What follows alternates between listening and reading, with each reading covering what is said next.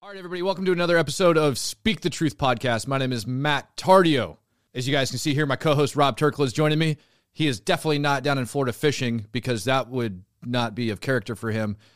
He is right here in person, in the flesh. So if you guys love Rob, I made sure to have him down here. This dude has figured out how to split himself into two different people, and he's sitting here joining us. It's been a while. We got a lot of stuff to talk about. Mainly what I want to get on to you guys about is what's going on in Ukraine and what's going on with Russia, what's going on with NATO, what's going on with Germany, what's going on with all these other Western forces over there, and why are they so hesitant to act on Russia? What is their problem? You would absolutely think with Russia on the border, looking at going over and taking over Ukraine, that the EU would be up in arms about it and would be willing to do things to stand up against Russia, but they're not.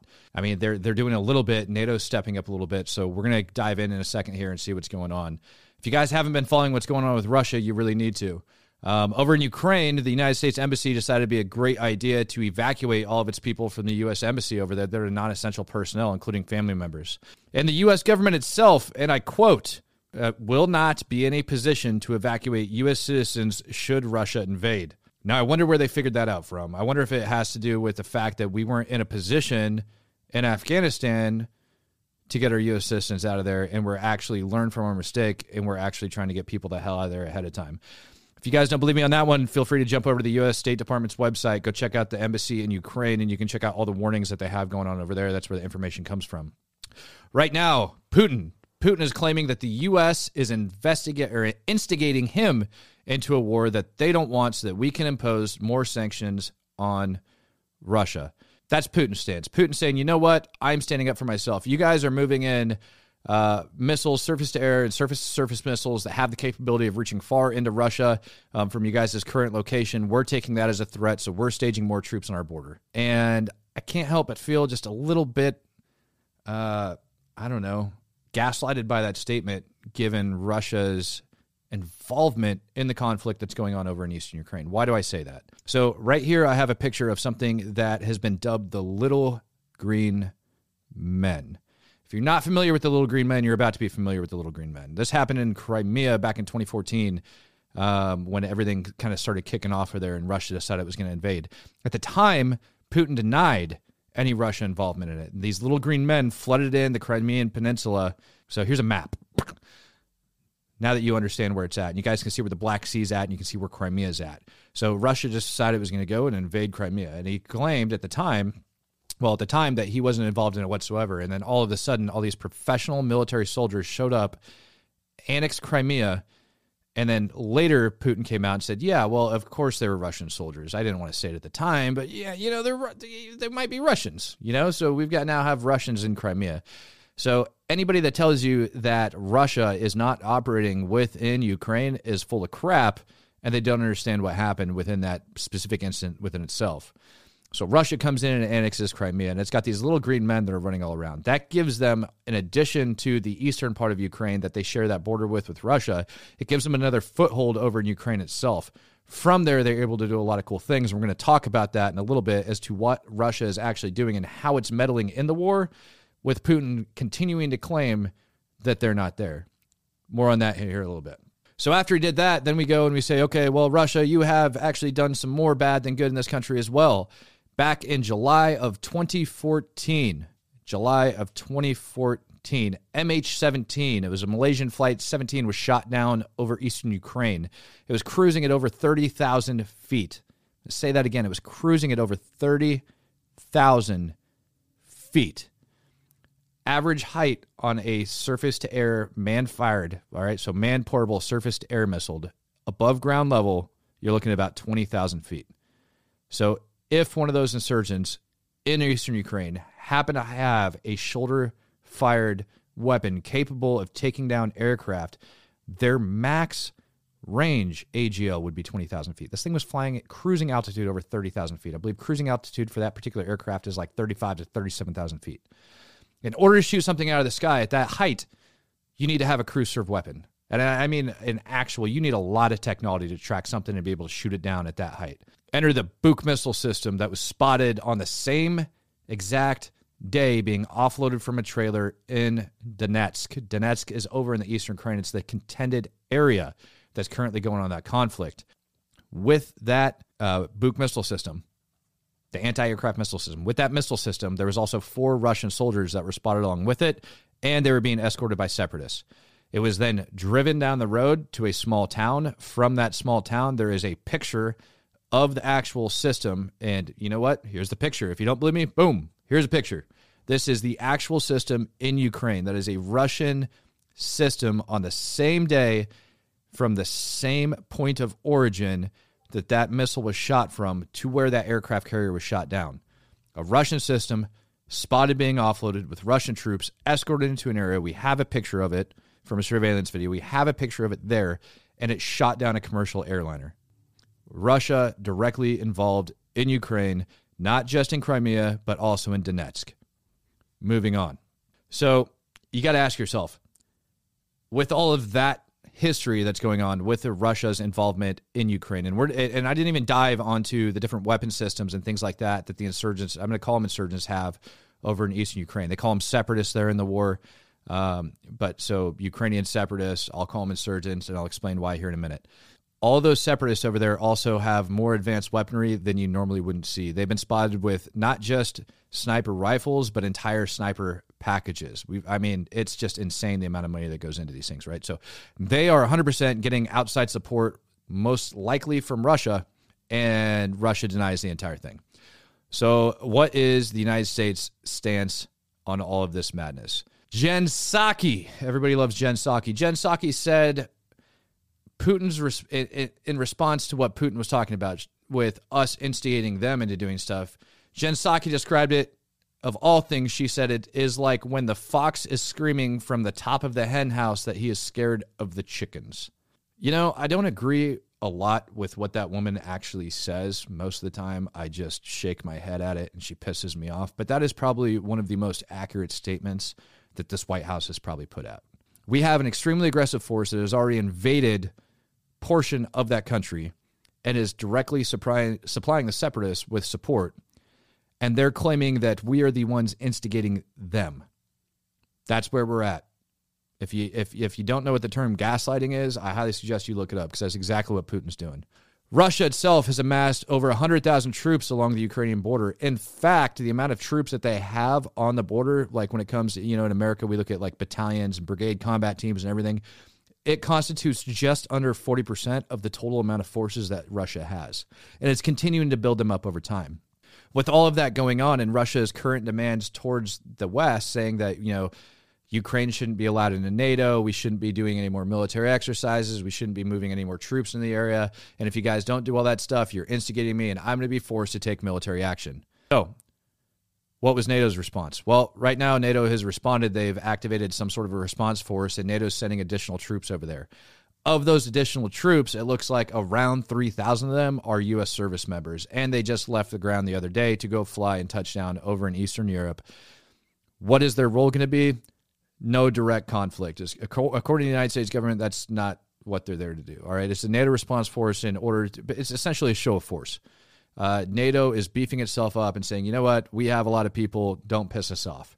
But will NATO actually do anything is the question, and obviously they're not going to release that information. I'm going to speculate on that in a little bit, and I'll tell you a little bit why I think they're over there in that region.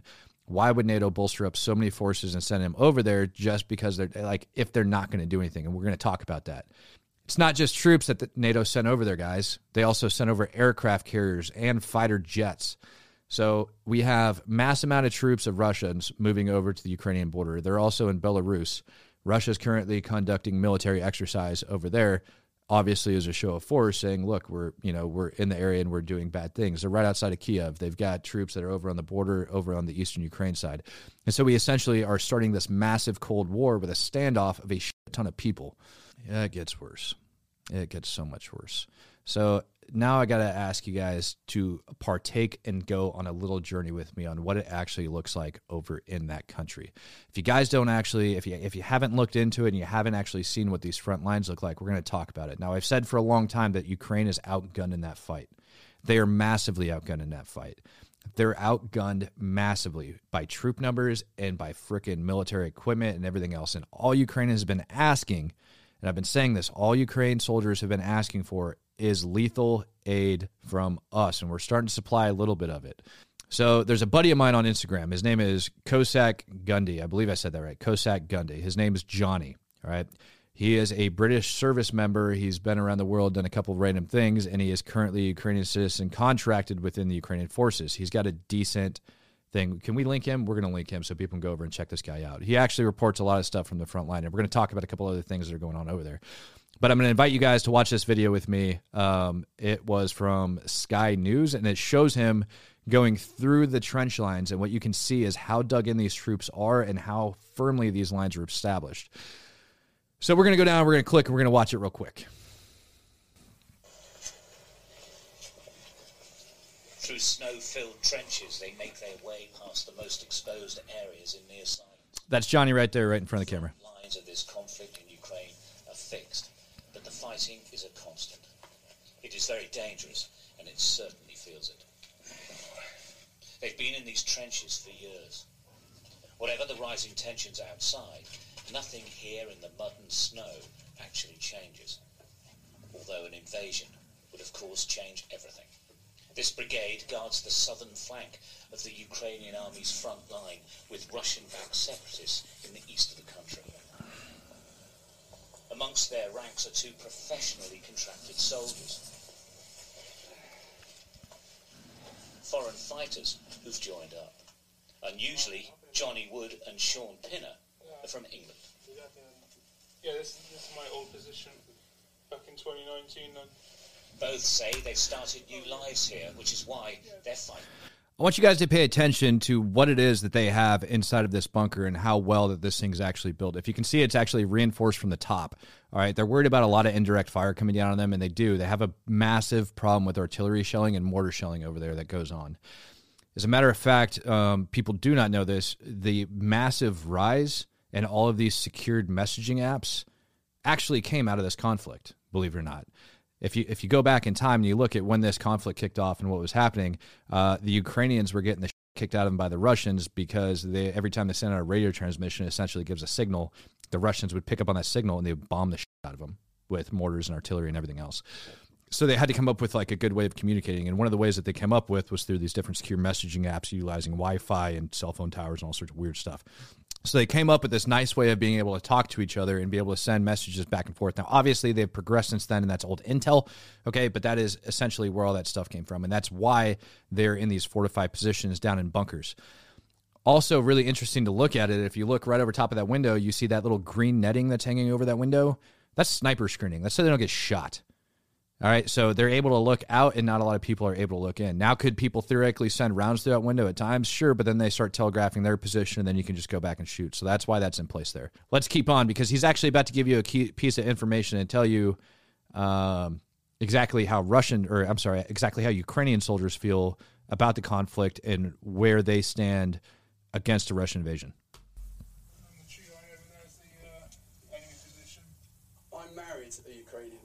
Every much right to be here, and the guys, it's taken me a long time to integrate here, so the guys know I'm not a war tourist or a war junkie, and I'm with an organised unit, I'm with the government, and I'm with a contracted soldier, so I've integrated, so they know I'm not just like I said, just sitting around and I'm going to go home at the end of it. I've been here, my family's here, my family's 15 kilometres, I can hear the shelling from my front room.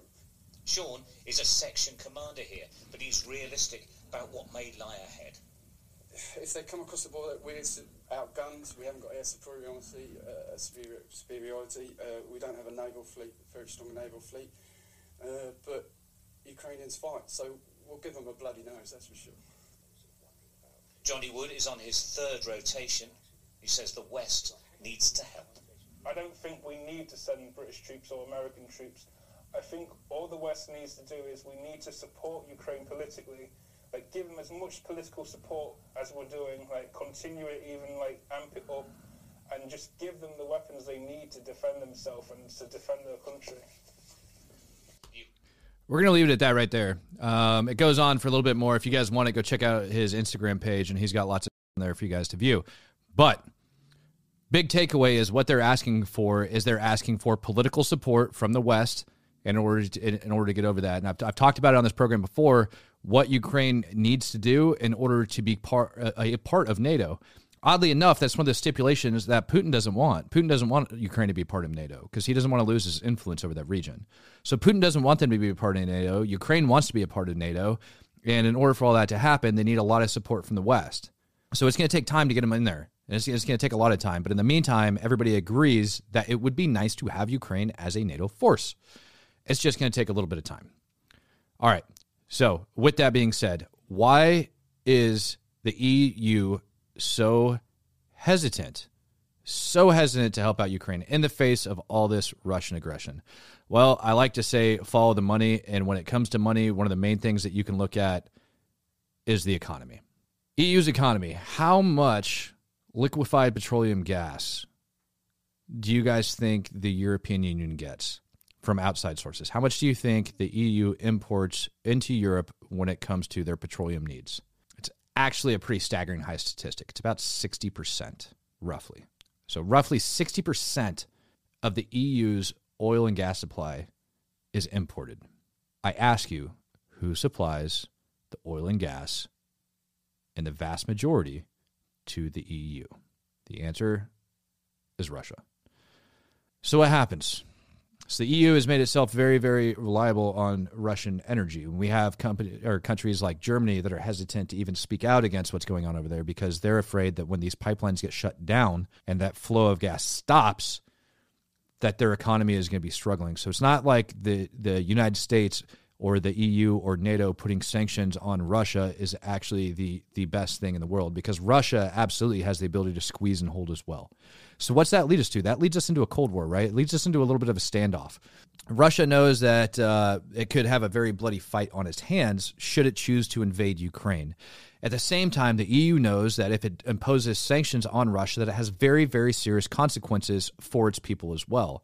Those politicians would then lose support, and all of a sudden we've got problems on our hands, right? Not to mention the whole economy would be hosed because everything runs off oil and gas, right? Everything, your groceries in the grocery store, the cost of those groceries, everything depends on the cost of oil and gas. You probably haven't noticed it here in the United States, but a carton of ice cream doesn't exactly have the same amount of ice cream that it used to have.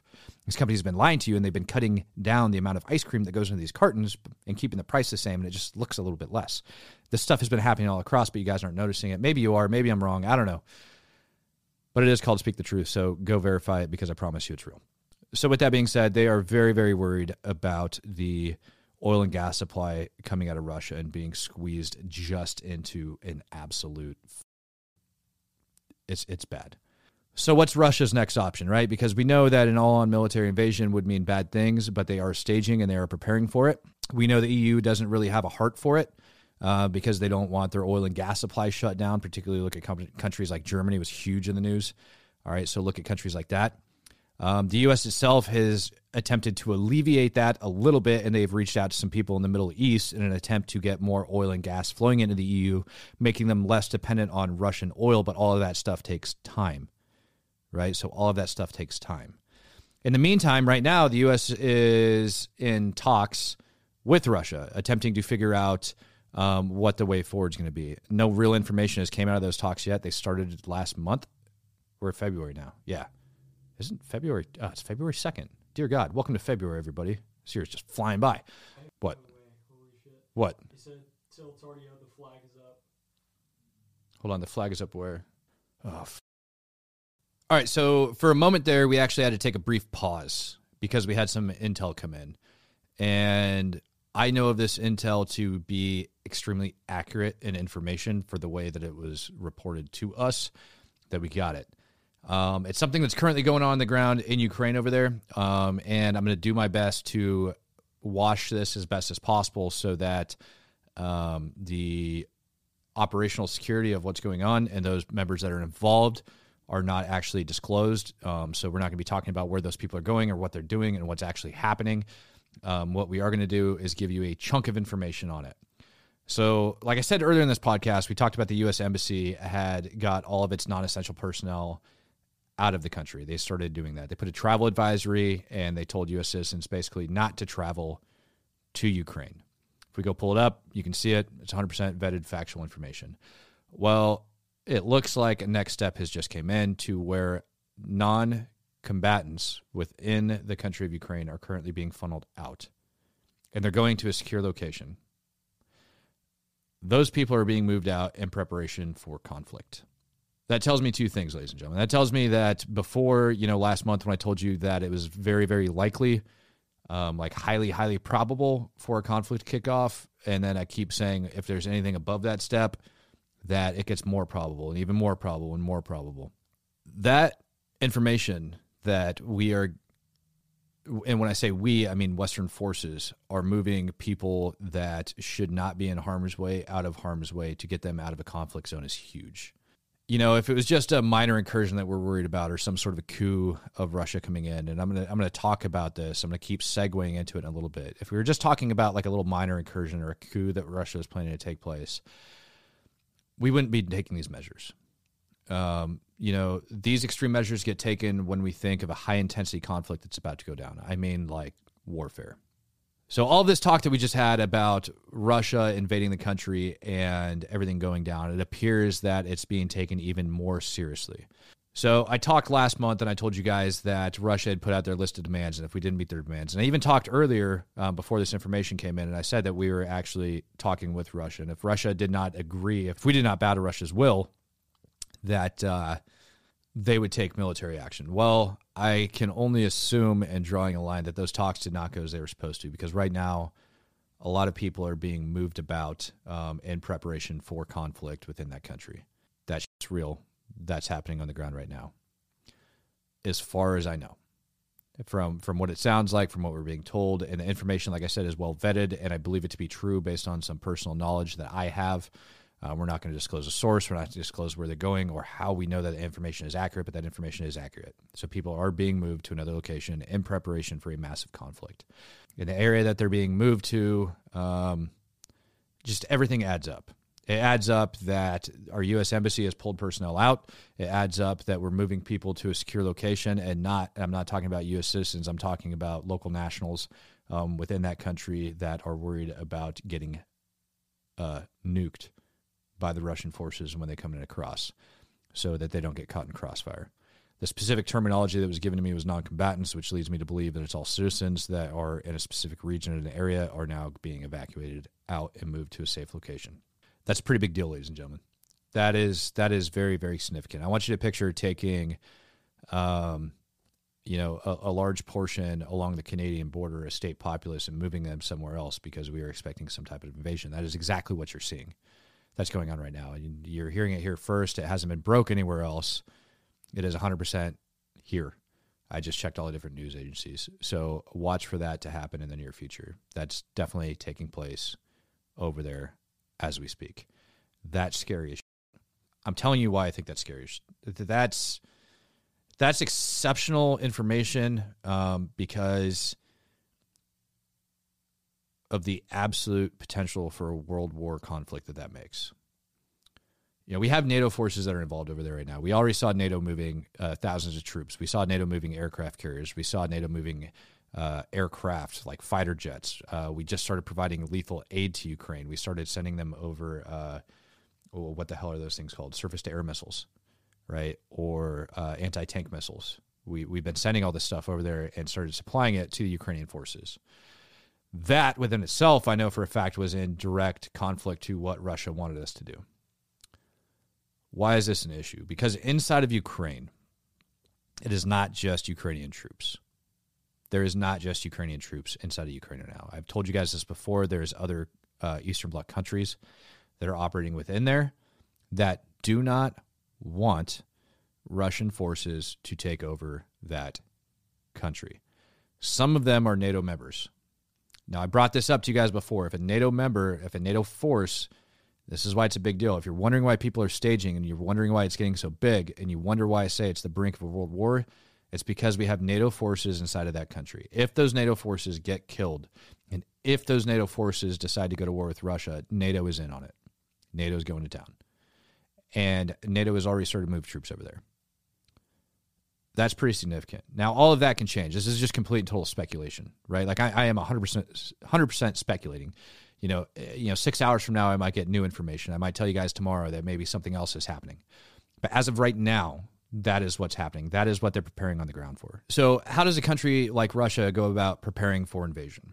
So I talked to you guys earlier, and I explained to you about the Green Men in Crimea. I explained to you about the actual uniformed Russian troops over in eastern Ukraine. What happens is the Russian troops go in ununiforms. They go in out of uniforms, no Russian flags, no nothing else, but they go in with the full backing of the Russian government. They go in, they train up these separatist forces. Along with that, they end up establishing supply routes. They end up figuring where they're going to stage their forces. They end up collecting intelligence. They know where all the Ukrainian forces are at. Obviously, nobody just goes and invades without having intel, and not just intel from the air, intel from the ground as well. And that's how they go about doing it. They link up with the separatist forces. They train the separatist forces so that they can do a passage of lines. And then they move in and they start strategically knocking down targets. This is a big deal, ladies and gentlemen. European forces or Western forces moving Ukrainian citizens to other locations is quite a big deal.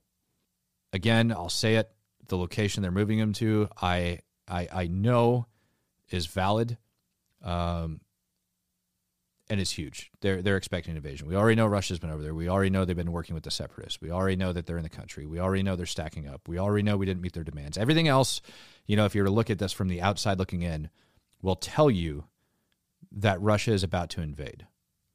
Why this is not in the headlines is beyond me. It blows my mind. We just talked about why the EU doesn't have an appetite for it and what Russia's recourse is going to be towards them. We talked about their stance. We talked about the EU stance. We talked about the stance of the United States and not meeting their demands. And we talked about Russia's ridiculous statement, basically saying that we're the ones that are intimidating them into it. Now I can kind of see their point of view, but all of those systems that we have over there would not be in place had Russia not chose to invade Ukraine. And by going into Crimea, don't make a mistake about it. That is specifically what they did. They invaded Ukraine. That's a fact. Uniformed troops invaded Ukraine and took over a portion of it. And they've been providing direct supply to the separatist forces, shooting down commercial aircraft, actively training and participating in warfare on the ground in that country. Ladies and gentlemen, the next 24 to 48 hours are going to be very interesting. I highly suggest you check back in with us tomorrow because I'm going to have an update for you on everything that's going on the ground over there. Thanks for stopping in and Speak the Truth podcast. I will see you guys next time.